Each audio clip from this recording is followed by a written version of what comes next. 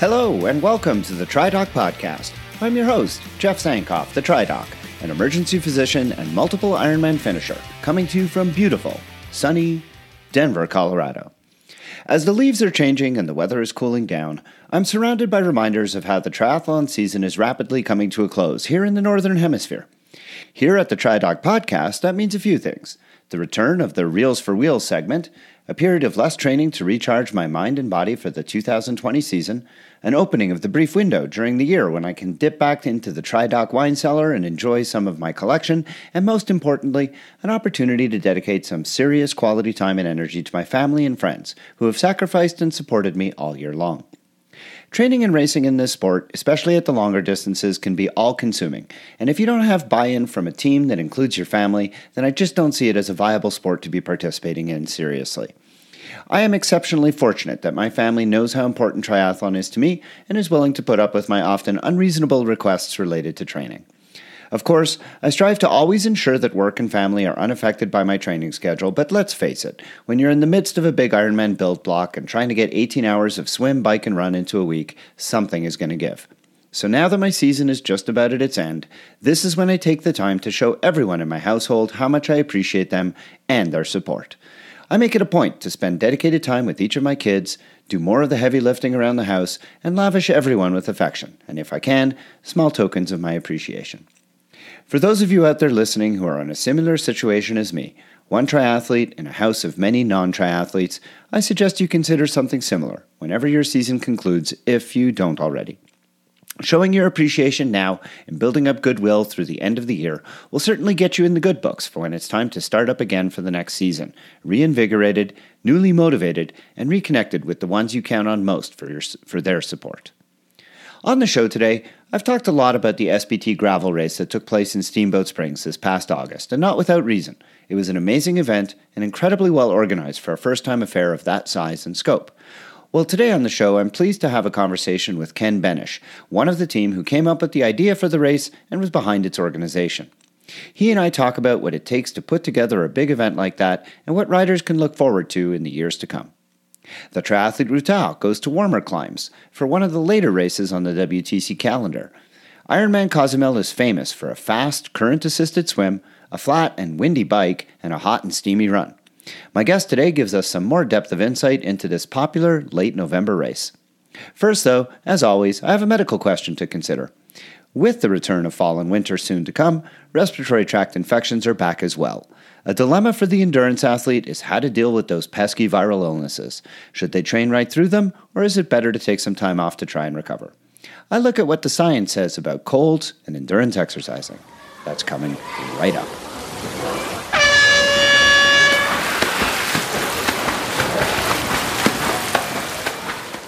As I mentioned before, with the end of summer in the Northern Hemisphere and the associated changing of the leaves and cooling temperatures, we are rapidly moving into the off-season. While this will mean a decrease in training for many triathletes, at least for a little while, it rarely means a complete cessation of efforts.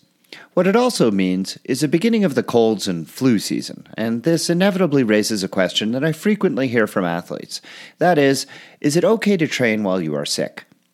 This question isn't that difficult to answer, and yet it's hard to do so succinctly because, in effect, the answer can hinge on varying interpretations of the question. For example, I could choose to interpret this question in one of 4 ways and answer it accordingly. Will my illness be worsened if I exercise when ill?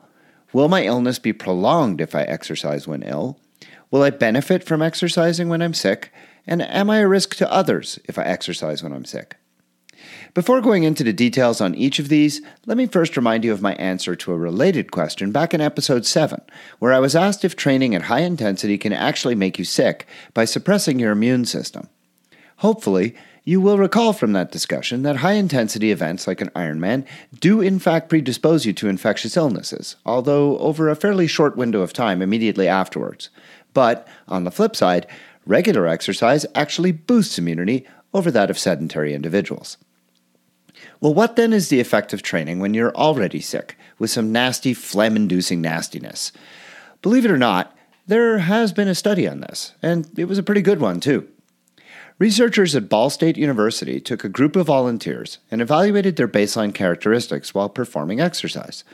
They then inoculated them with rhinovirus, the most typical virus responsible for the common cold, and evaluated the severity of symptoms among those who performed exercise versus a control group who was similarly inoculated with rhinovirus but did not.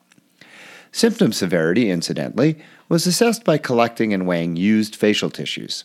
Now, to me, this does not sound like an awesome study to have been involved in, either as a participant who got inoculated with the cold, or as an investigator who had to collect and weigh the Kleenexes. Still, I'm glad they did it, so that we at least know the results. Those results essentially showed that moderate intensity exercise had no bearing on either the severity nor the duration of a cold. And other researchers have verified these findings, though maybe not as eloquently, or with as much disgusting Kleenexes. Still, the basic recommendations for exercise during illness can be summarized as follows. For any illness above the neck, exercise is generally considered safe, though it should be approached with some degree of caution. That is to say, athletes should expect a reduced capacity to perform and should not try to exert at higher levels of intensity. For illnesses below the neck, pneumonias, gastrointestinal infections, anything that produces a fever, and specifically infectious mononucleosis in adolescents and young adults, exercise is not considered safe nor advisable. For mono especially, there are concerns about the risks of the spleen becoming enlarged and rupturing with or without trauma, so careful monitoring is required in those circumstances specifically. This so-called neck check, or being sure that the illness is above the neck, is a pretty reliable way to assess if you should go ahead with that scheduled workout or not. But if you do decide to proceed, you need to consider the latter two elements of the original question. Those being, do I stand to benefit from this exercise, and will I be a risk to others? With respect to the first part of this question, it's a valid one to consider. When you're ill, and particularly if you're feeling really under the weather, your resting heart rate is often elevated, and you're likely in some state of dehydration. You may have achy muscles and joints, and quite frankly, you just feel like crap. The question to ask yourself in this scenario is which is going to be better? The benefit you get from skipping the workout to rest and try and recover, or the likely minimal, if any, benefit you get from doing the workout at a probably lower than effective intensity and effort because you feel like poop. Now, don't get me wrong, I know this decision process all too well, and have forced myself to endure many a subpar workout for fear of missing a day of training. In the end, though, in retrospect, I think 9 times out of 10 when I look back, that terrible workout would have been time better spent eating soup, drinking tea, and just laying in bed. As for being a risk to others, there is no question that when you're in the wet phase of a cold, that is to say, your nose is running, you're coughing, in the first 3 to 4 days of illness, you're pretty contagious, and showing up to group activities is probably not the nicest way to show your affinity for a team. If you're going to exercise during this time, do everyone a favor, and do so solo and at a lower intensity. They'll appreciate it, and you will also when they do the same courtesy when they inevitably contract their own bugs. Now, clearly, as we head into the respiratory illness season, the best we can hope for is to minimize our risk of getting sick, and hopefully to not get sick at all. Despite what many advertisers would like you to believe, there really is no way to prevent a cold with 100% certainty, but there are a few things that you can do to try and decrease your chances of getting sick. First off, wash your hands. A lot. Colds are spread by contact, much more than by airborne processes. So by washing your hands incessantly with soap and water or with one of those alcohol-based cleaning solutions, you can go a long way to preventing contracting something. In the same vein, be conscious of when you touch your face. If you're around someone sick, be prudent about shaking hands, rubbing your eyes, or touching your face right afterwards. This is pretty much a sure way to catch something that they've got. When you go to the store, if the cashier is ill, pay with your iPhone or some other means where you don't need to hand your credit card or receive change back from that person. Seriously, I know it sounds a bit crass, but I personally hate getting sick, and these are things that I look for. If I encounter someone with a cold, I try very hard not to handle anything they've touched. Similarly, when I'm sick, I'm courteous and don't shake hands with people or handle their things. I simply explain that I'm sick and that they don't want what I have. And you know what? They're always grateful that I do that. Finally, the single most important thing that you can try to do to inoculate yourself from getting sick this winter is to inoculate yourself from getting sick this winter. And that is to say, get your flu shot. Look, the flu shot is not 100% effective. It never is. But trust me, even when it is least effective, it is a far sight better than nothing. And I promise you, none of you want influenza. It is the badass of respiratory infections and will knock you off your feet for at least a week. And for those of you who protest about flu shots because of something you've read on the internet, please look into it for yourself on a reputable place. The shot is safe, does not make you sick in any way, and most importantly, you cannot, in any way, shape, or form, get the flu or any other respiratory illness from getting a flu shot. Do you have a question for me to consider answering on the show? Well, email it to me at tri_doc@icloud.com.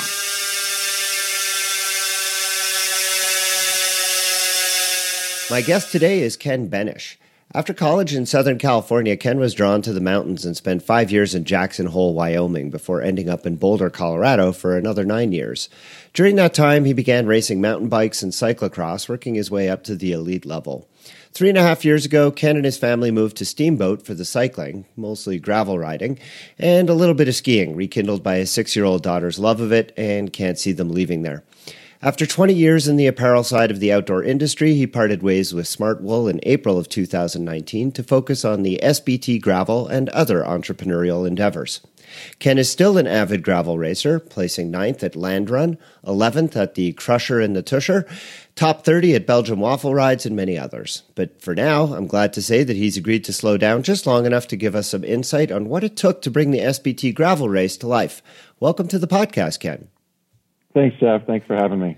Now, your involvement came a little later in the development of the SBT gravel. What can you tell us about how this race came to be? It was a year ago in July where Mark Sakowitz and Amy Charity and I sat down and we thought, you know what, we love Steamboat and we want to share what Steamboat has to offer in the gravel riding and racing aspect. And so we decided, we had a question of, do we want to throw a regional gravel race or do we want to throw a mainstream large-scale gravel race? And we decided that we just wanted to do a big reach, and we really swung for the fences on year one. And I think that we did a pretty good job of hitting it out of the park. No kidding. That's pretty incredible. So all of this came together in just over a year. Yeah. Wow. Okay. So in that year, what were some of the bigger challenges you faced as organizers getting this going? Kind of everything, to be honest with you. When you have a race that starts and then grows organically, you get to kind of, make little fixes every year and figure things out. Whereas we had to take a step back and really try to look at what the needs are going to be to throw a large scale. We had 1,200 people show up on the starting line on race day. And just, it's kind of no leaf unturned to really figure out what where the cracks in our armor could be throughout the race, whether that's, the expo, the race start and how to start the waves and things like that. And, I think it all went pretty well, but we definitely each came back with, a list of things that we really want to do to make things better, as well as everyone's commentary from our surveys has been amazing to help out make it better for the future. But when you're starting with a blank slate, like you've got this, granular idea of, this race you want to put on. I mean, like, first of all, how do you even settle on 140 miles? And then how do you sort of plot that out as a route? And I'm just curious about some of the things that go into the background of this. Totally. And we're blessed to live up here. And so we pieced together a route. We had, 15 different route options for the 100, we knew we wanted to make something really tough, but also attainable. We could have added in a lot of like some really hard single track. You could have done an out and back on Buff Pass and got, 12 or 14,000 feet of climbing. So we wanted it to be really challenging, but still doable for, most cyclists. So the routes and things like that, we really laid out the routes. It's 140 miles, which is big, but for the most part, you're within 25 miles of the heart of Steamboat at pretty much all times. And we did that really for a safety, from a safety standpoint, to be closer to medical, things like that. So, and also for over the summer, we had tons of people up here pre-riding sections of the course. So from the Heart of Steamboat, you can easily access like the north section or the south section, for all of these, 4 or 5 hour day rides and see the entire course without having to venture too far into the backcountry and things like that. So looking back now, mm-hmm. I mean, even before you got the survey results on race day, were there things that you knew right off the bat, hey, these things really worked well for us, or these are things we need to, fix in the future?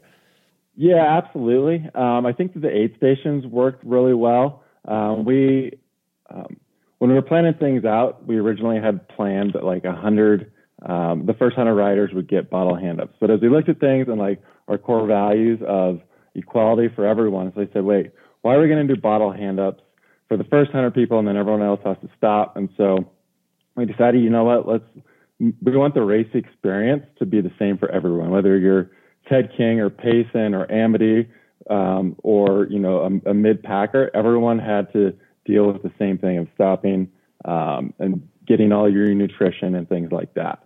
And so that strategy, I think, worked really well. There's some tweaks definitely I need to do with that. And then, we had some two-way traffic, through that aid station 1, 2. The front group was absolutely flying. And so they were a little faster than we thought. And then, so we've kind of engineered and doing a little bit of an add-on to the course on that Steamboat Lake Loop to really minimize the opportunity for that two-way traffic throughout the day. Give me a sense of, you mentioned the aid stations as being a success. Clearly that takes a lot of planning. What sort of goes, like, what gets used at an aid station on a given day for a race like this? Yeah, definitely. There's definitely a lot of assumptions made in planning. But we ended up seeing 7,200 racer visits through the 6 aid stations. 2 of them were used twice, but we went through 3,700 gallons of water, 100 pounds of peanut butter, 100 pounds of jelly, a pallet of Cokes, 120 loaves of bread, and 1,000 pounds of bananas and oranges, and had 100 water coolers out there. I'm sorry, that's per aid station? No, that's total. Okay. Total, yeah. But yeah. That's still a tremendous amount of. I think the water trucks were really quite impressive, especially later in the race when it was getting hot and seeing those big water trucks and knowing they were getting rapidly depleted. Yeah, and that was one of those things how do you get that much water somewhere? And I was like, and especially from a sustainability standpoint, to not have smaller water jugs and things like that. So I was like, well, I put 2 water, trucks out on the race, and, that worked out perfectly. Yeah, I had, I wrote, or I mentioned, no, I wrote a piece recently where I was counseling somebody on nutrition during a race, and I was telling them that, during an Ironman, peanut butter is not necessarily the best thing to take because, it's tough to digest, it's tough to eat and all this stuff, but at your race, peanut butter was by far my favorite thing. Those peanut butter sandwiches, I can't even tell you how many I ate, and they were spot on. They were perfect. Awesome. They work better on the bike than running. So that's once you have to run with that kind of real food, it's a lot harder. But on the bike, well, I think the issue was for me is that I stopped at the aid stations. I'm just not a technically gifted rider yet. I don't have enough experience. And so for me to try and eat while I was riding, forget it. So I would stop. I would inhale a couple of those sandwiches and go. Whereas in an Ironman, I don't stop. So for me to try to eat food while I'm actually putting out, a high effort is just very difficult. But because I could stop at SPT Gravel, I think that made a big difference. And that really contributed to my enjoyment of those sandwiches. Awesome. Yeah, we're going to have a few additions next year, like watermelon and some other fun stuff as well. So. Oh, yeah, and I got to say, the popsicles at the top of the corkscrew, totally awesome. Wasn't that great? We called those the rogue aid stations, and I think there was really only maximum of 10 to 15 miles you ever went in between an aid station and a rogue aid station put on by our sponsors. So whether that was Orange Seal or Primal or Smartwool, with the popsicles. And I think just it helped everyone's mental state of not having to go long distances. But yeah, I've heard rave reviews. Yeah, I think I have another fun secret, I think, to add next year of a good rogue aid station. So towards the end when it's hot during the day. So yeah. Awesome. And at what point did you realize that you had a huge disparity in the male-female registration and that then decide that, you know what, we're going to do something about this by making available all those extra slots for women? You know, December 12th, I think, when we looked at it, you know, we'd been pushing really, you know, wanted to get more women participation. At SVT Gravel, we love cycling and we want to grow cycling, especially gravel cycling. And so, you know, to grow that, there's a minority in cycling, and that's honestly, we want more kids on bikes and we want more women on bikes. And so we looked at things, we put together a big story of a lot of like the women and why they ride. And so that was a big process that we went through for that campaign. Because when we looked at the numbers, it just wasn't enough. You know, as we were looking at things and for participation, and you know, it's myself, Mark, and Amy Charity, and then my wife actually runs Leanne Benish runs all of our social media and sets up our website. And so we wanted to just take out the intimidation factor, and that's, I think, what racing can do. And then also, if you come from a triathlon background and then also like the gravel, we wanted to just make it inclusive and just let people know, like, hey, this is nothing to be intimidated about. This is going to be as much of a party as it's going to be a race. And so that's where that piece came from. And you know, there's some kind of small wins in there of my mom did the Blue Course. She hasn't raced a bike in 25 years, and even she's just totally participation. She did it on her mountain bike, and she, you know, it was one of the most fun days she's ever had on a bike. And so she was just like, man, it was just amazing. I just want to tell people like to not be afraid. That's great. Yeah. And did you plan to have the ability to have all those extra riders? Like, were you like withholding a certain number of slots and then at the end you just decided, you know what, let's just make them all for women? Or did you just at the end decide, you know what, we're going to expand the race and just add all those women's slots?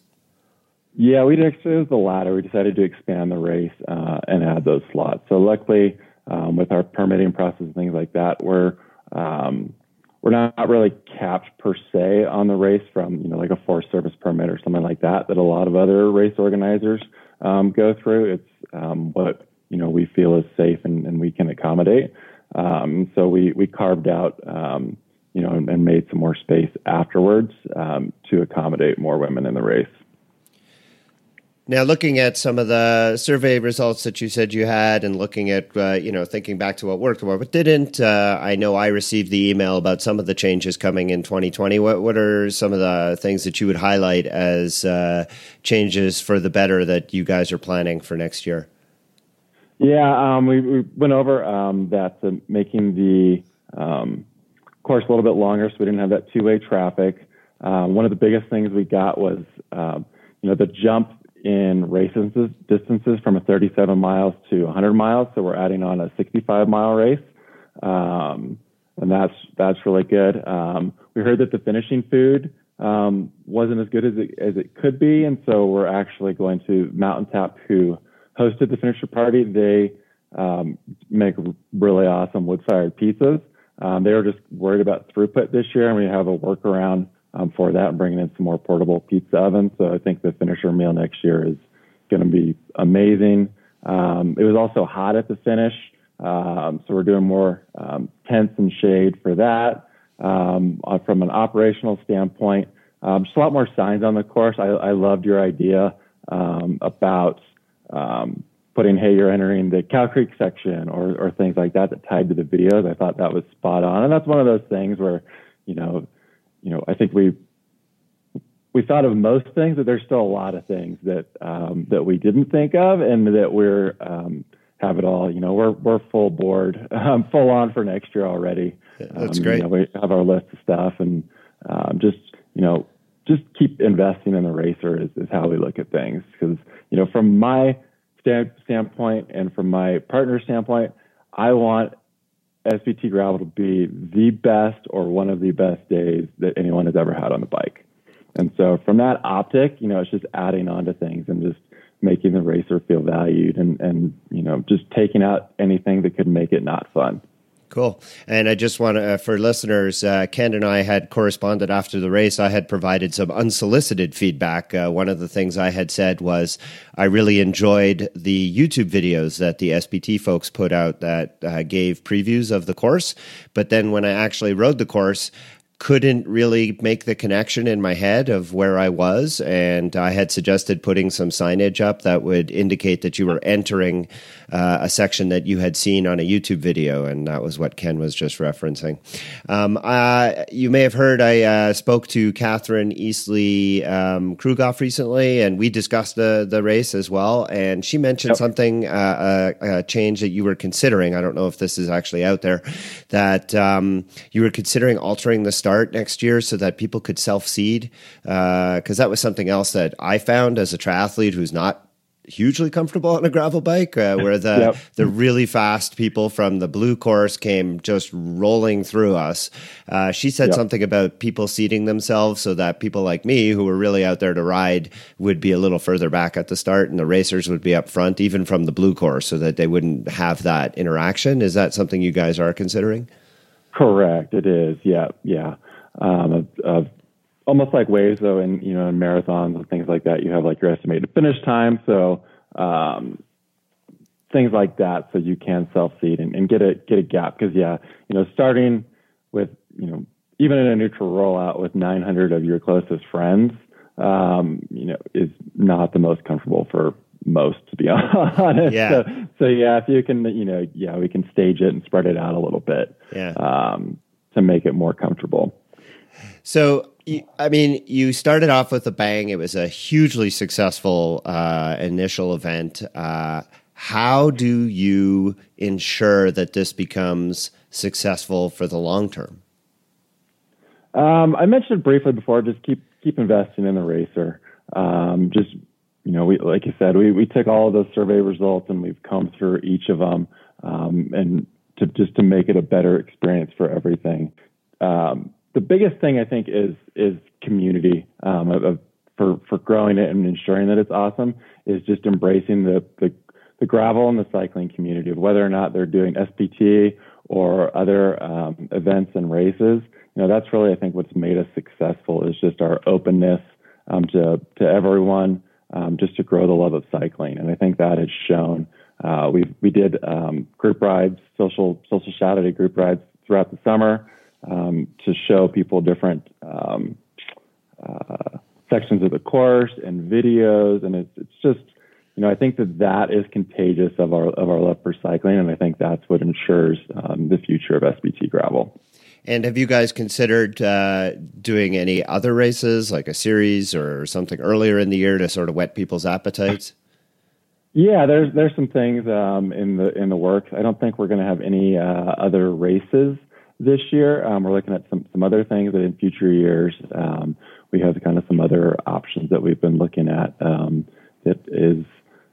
would be a little definitely smaller scale for now, and maybe a little more kind of like backcountry oriented, getting a little further out and about versus that kind of 25 miles from Steamboat all the time.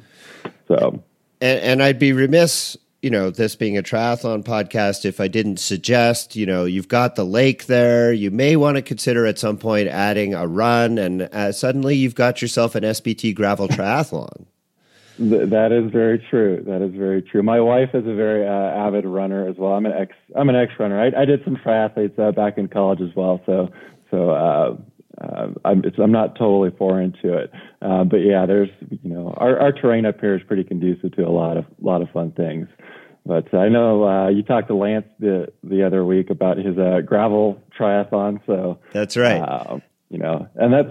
Honestly, I'd like to call out a thanks to Lance. Lance has been kind of a mentor for me over the years, and I have worked for him at a bunch of triathlons, and I've probably done 60 cross races that he's put on, and he was a thought partner a lot for me for getting the bones of the race together to ensure that the racers had a good all the aid stations and experience like that. So thanks, Lance. Yeah, and that's been one of the insights for me. I mean, having the opportunity to talk to Lance and now to you is gaining insight into what goes on into getting these races. I mean, as a participant, I've always had a suspicion that there's a tremendous amount of behind-the-scenes efforts that go into this, but gaining some insight into it. And the thing that's really been interesting is hearing how the directors all lean on each other and learn from each other. And it's clearly a pretty tight-knit community and beneficial to everyone. And it certainly benefits us as participants because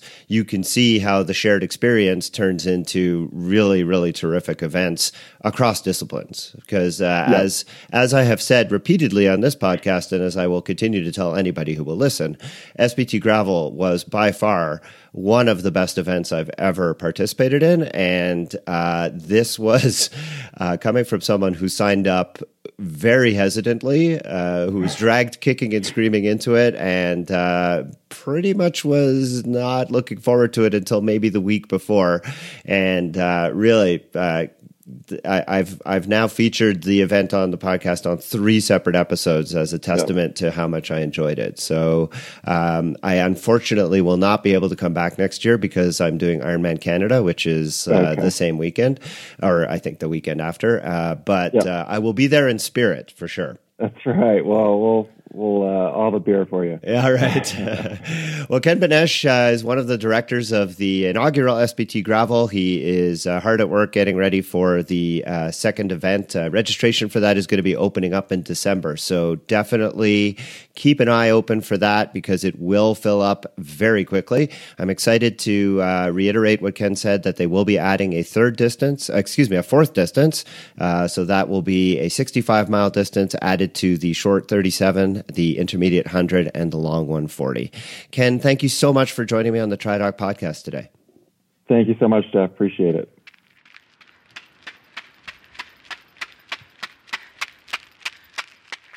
And now it's time for the Triathlete Routard, when I am joined by a guest to provide a review and insights on a popular race on the triathlon circuit.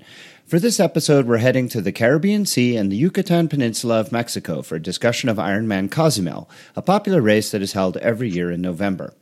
Joining me for this conversation is a newly minted certified registered nurse anesthetist, Jackie Engstrom.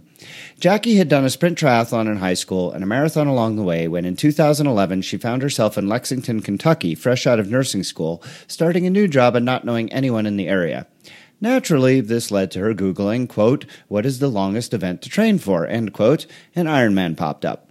So she got a road bike for someone about her height and began training for a 70.3 and then the Ironman in Louisville.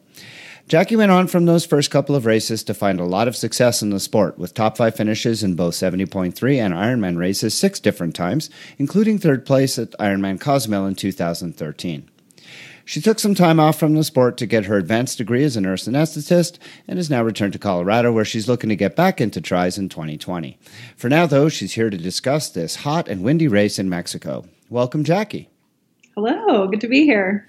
So, Jackie, when we think about Cozumel, let's first discuss, is this a race that people need to get on their calendars early? Is this one they need to sign up for as soon as it opens, or is this something that they can wait on because it doesn't tend to sell out?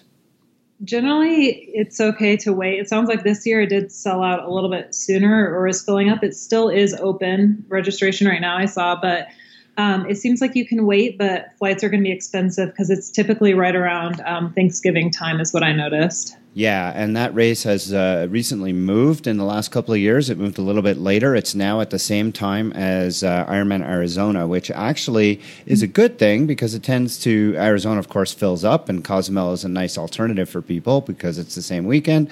But as you suggest, it does lead to some pricier flights if you wait too late. And I did receive an email, I want to say 3-4 weeks ago, suggesting that only 10% of spots were still available, but I have not heard that it's sold out, and as you said, I think it is still open. But in general, Cozumel is not one you need to sign up for immediately, so that's good to know. How about travel? What kinds of means are there to get there, and how can people get their bikes there? So Tri-Bike Transport does go to Cozumel, which is super nice. As far as flying in, you can either fly directly to the island of Cozumel or you can fly into Cancun, and there's very frequent and pretty inexpensive shuttles between Cancun. They'll take you to Playa del Carmen, and then a little ferry takes you over to Cozumel, and sometimes that's cheaper depending on where you're flying in from. Most of the flights to Cozumel tend to be they're major airlines, but they tend to be, like you said, I think just from specific cities, right? Yeah. And otherwise, you have to connect in Cancun? Yeah, Texas is a big one for sure that I have seen a lot of connections through. But otherwise, it does seem like, especially from California or the West Coast, it's a lot cheaper to fly into Cancun. And then, like I said, there's a ton of shuttle services, and they're very easy and frequent to get over to Cozumel. Do you know how long it takes? Like if you land in Cancun, what is the timing for the shuttle and the ferry about? I would give yourself at least 2 hours, like an hour for the shuttle and then getting onto the ferry. And the ferry is like $11. It's very inexpensive, and they make it pretty fun. So okay. And like you said, Tri-Bike Transport goes there, so that's great. And they're presumably right on site where the race is, so that's good. There is a race hotel, I believe, and the race is based in a town, isn't it? Yeah, and so there's a main strip of the town, and there's just a ton of hotels right there, and they're listed on the site. There's quite a few listed because it's just a whole strip of hotels. I think any of those are going to be walking distance, and so I would just compare pricing. Cozumel's a very safe town, or island, I should say, and then obviously you're going to be biking around it, so you'll see the whole thing. Right. Do the course, but most everything is right in probably a 1 to 2 mile strip right along there, and anything there is going to be very easy to take a taxi or walkable. Okay. When should people plan to get there? Obviously, it's a resort type of place. It's a nice place to be either before or after your race. But if people want to get in, close to the race, how many days do you suggest as a minimum to get there before the race? I would get there 2 days before the race because unless you're coming from somewhere where it is hot and humid, it's going to take your body a couple of days to get acclimated to that. But I planned my trip and was really happy about this to have a couple days on the back half. I had family come with me, and it's just a great place to go and see. This baby sea turtles are hatching that time of year, which is super fun. So we planned our trip. We got there 2 days before the race, and then we stayed 2 days after. So we kind of got to experience it pre and post race. Oh, that's great. And I've been to Cozumel, not for this race, but just as a scuba diver, and the diving there is spectacular. So if you're a diver and want to combine the race with a diving vacation, this is a really good way to do it, a really good location to do it. Okay, let's turn our attention to the race organization. Obviously, Cozumel licenses the race from Ironman. The race itself, I don't think, is run or organized with as much Ironman staff as some of the other races around the circuit are. Many of the races in Mexico are similar. What can you tell us about how well the race was organized and how easy it was to get things sorted if you don't speak Spanish, for example? Very easy. I've done a few races, both 70.3 and full Ironman in Mexico, and this was by far the most organized, easy. Communication and just organization across the board was great there. The whole island takes Ironman very seriously. So even if you're there in the off season, you'll see people like wearing Ironman stuff, volunteer stuff. So it's a whole community event. And they put on a great race. Oh, that's good to know. That's great because I have heard not the best things about races like Cabo. I know you've done Cabo. And we've talked on another episode of the podcast about Monterey, which had some issues, but it's not a race I would say not to do, but definitely not as well organized as some of the races in North America. It's good to hear that Cozumel, and I had heard that as well from other participants, that it is actually pretty well organized and they do a good job. Okay, let's turn our attention to the course, the swim. This is a non-swimmer's swim, isn't it? It is. It is. It was the year I did it. The swim was shortened because the current was so strong, so I only got to do part of the course, and it was a very big advantage to get a little further out in the swim, so spend the effort to get deeper into the sea, and the current will take you a little bit faster. But yeah, you are going to have a fast swim split. And like you were saying with the diving, it's completely clear visibility. So you're going to see tropical fish the whole way you're swimming along too. That's great. So similar to what you get in Kona with really nice stuff on the bottom. And although in Kona you don't have the current, of course. How fast are we talking? I haven't had a chance to look at people's results, but I've heard that we're talking like 50 minute swims for the full distance. I would guess that. Mine, like I said, it was a shortened swim. I want to say it was maybe only half the distance, so I can't speak to like the normal swim times, but it was very fast, and you came out of the water not even fatigued because you're just kind of swimming along and the current's pulling you. Right. It's not, when I did it, at least it was not a wetsuit swim though. So that's something to keep in mind. I don't think it's ever wetsuit legal there. Yeah. So that is something to know. I mean, of course it's salt water, so you have that buoyancy, but it was very warm water. Yeah. Okay. What's the entry and the exit like? Is it a fairly easy entry? I assume it's a deep water start. Yeah, so that was the one bad thing I will say about this race. So I didn't even know the race had started. It was kind of like some people were in the water, some of us were on the shore, and then all of a sudden some people were kind of shouting like, "Oh, it started." And so the race had started. A bunch of us were just like chatting on the beach. But I think part of that had to do with it wasn't their normal swim start. They actually started it from the hotel I had just randomly been staying at. So I was just like at my hotel, and then it got moved. That's where the start was. So I can't speak to like the normal start, but that was the only thing that was a little disorganized, was just the beginning. And what about the exit? Because I know like there's not much in the way of sandy beaches in Cozumel. It's all a lot of what do they call the coral beach? It's like stone beaches or something. But anyway, so what was the exit like? It wasn't bad. There was a little bit of sand like coming up out of the water, and then it was like that rocky or like shell stuff, but not very long. And then you were like running through freshwater showers and then into transition. Okay. So you get your bike and you're out onto the bike course, pancake flat, correct? Yes. And very fast, flat. The only thing is, of course, everybody knows like no disc wheels, that back half of the island. I think you're going to do 3 loops on your bike. The back half is extremely windy. It's almost like it's loud in your ears. You can't hear like anything except for the wind. And it's probably, I would say, a good 5 to 10 miles each loop that you're going to be in that. Okay. And what about, like, is it bad enough that you have to be careful with like even deep dish wheels? I don't know how bad they would be. I did see some people, I saw one person with disc and they told them they couldn't take them onto the course. And then I did see like the normal zip wheels and things like that out there. I don't know if that gave people problems or not. I had normal wheel, like just like road tires on mine. Yeah, okay. And are the roads closed or are they open to traffic? There's the lane that we were in was closed. So it's one lane and they have like taxis and stuff kind of running out spectators on the other side. But it was very, I did not have any issues with traffic or like close to cars. Okay, great. And what's drafting like? I mean, was that an issue? It is. Every race I've done in Mexico, I will say that is a big thing. You're going to have the same, I don't know if that's other people's experience, but a lot of like the big pelotons of people, and they're kind of aggressive, I will say. Like you'll get trapped in them and they'll almost like swarm you into them and you try to get out. And so that can be a little bit intimidating, I think.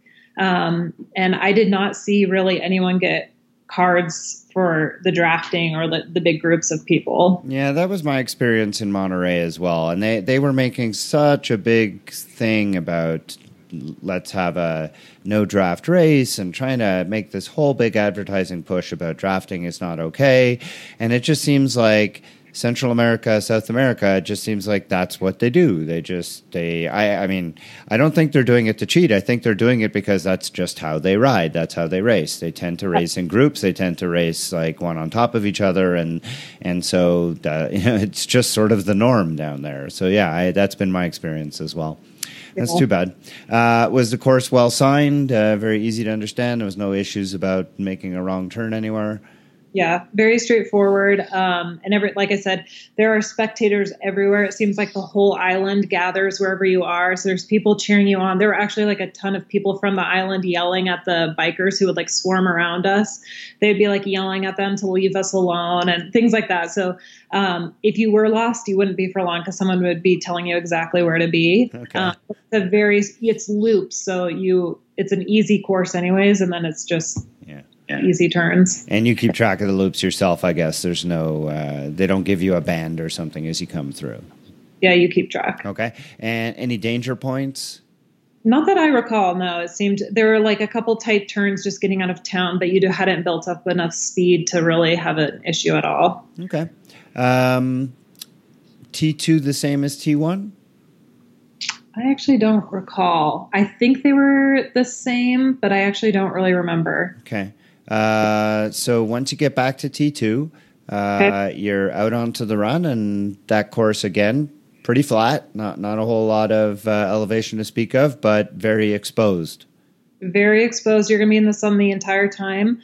There's a good portion of it that's going to run the main strip, which is very, very fun. Like I said, the whole island of people, there are people for probably 2 miles straight surrounding you, just going bananas the whole time. So it's a high energy run. When I ran it, there was a huge rainstorm and the streets kind of flooded. So you were running through like 6 inches of water and there were just kids out there going crazy, just having such a good time. So, a really fun probably the most high energy run I have ever had in a tri. That's great. Well, you're doing a great job of advertising for this race. It does it sounds pretty awesome. And that's been the experience I've heard from others who've done it. How about the aid stations on the run? Pretty well stocked, pretty frequent? They were well stocked and pretty frequent, except for during the rain. It seemed like things got tipped over or something. And then again, it was almost like just the spectators were like running into convenience stores and bringing out water. And so it was like a little more chaotic, but that was just for a few miles during like this monsoon that like came in and then left. Wow. Okay. And obviously, I mean, you've mentioned the crowd support several times, so clearly that was a highlight.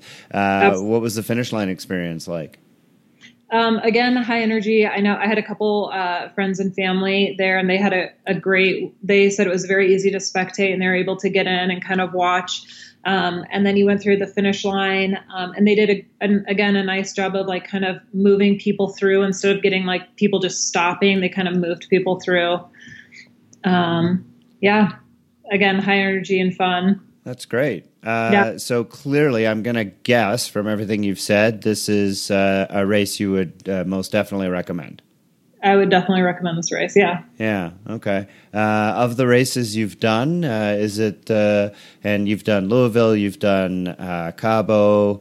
I think you did Boulder, I believe. Is this pretty much the highlight of all the ones you've done? This one, I went and did one in Barcelona, which was really cool just because, I mean, that's just fun.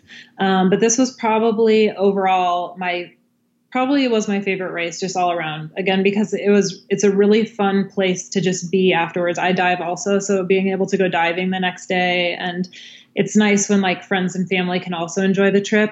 So yeah. Really. So great destination race. It is. That's great. And they do a 70.3 there as well. Do you know much? I have to say I didn't research the course for that one. Is it fairly similar to the course for the Ironman? You don't know, eh? I actually don't know. Yeah, I should take a look at that, and I'll leave a link to it in the show notes, because the 70.3 takes place a little bit earlier in the year, and I know is also quite popular, but does not sell out, and that's another option for people to consider as a possibility. Well, Jackie Engstrom is a certified registered nurse anesthetist. She's also a multiple Ironman finisher and has several podium spots to her name. And she completed the Ironman Cozumel back in 2013. And I thank her so much for joining me today on the TriDoc podcast to talk about this iconic race on the WTC circuit. Thanks for being here, Jackie. Thank you.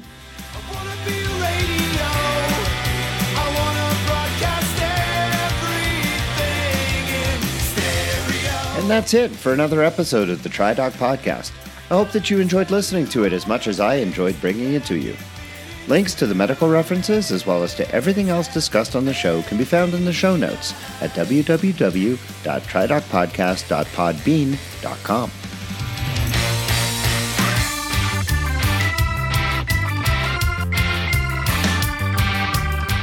Don't forget to check out and subscribe to the TriDoc Coaching YouTube channel. There you can find videos from other episodes Triathlete Routard, as well as other triathlon-related content. You can also now go to the TriDoc Podcast Facebook page, where you can give it a like and a follow. If you have feedback or a question for consideration to be answered on the program, please email me at tri_doc@icloud.com. Are you interested in coaching services or trying to take your triathlon training and racing to the next level? Well, please visit www.tridoccoaching.com, where you can find a lot of information about me and the services that I provide. The music heard at the beginning and the end of the show is Radio by Empty Hours and is used with permission. This song and many others like it can be found at www.reverbnation.com, where I hope that you will visit and give small independent bands a chance. The TriDoc Podcast will be back again soon with another listener question for me to answer, an interview with two amazingly successful female triathletes who also happen to be amazingly successful medical students, and my colleague Janetta Iwaniki will rejoin me for the first Reels for Wheels segment, heralding a return to those long trainer rides that you can look forward to over the winter. Until then, train hard, train healthy.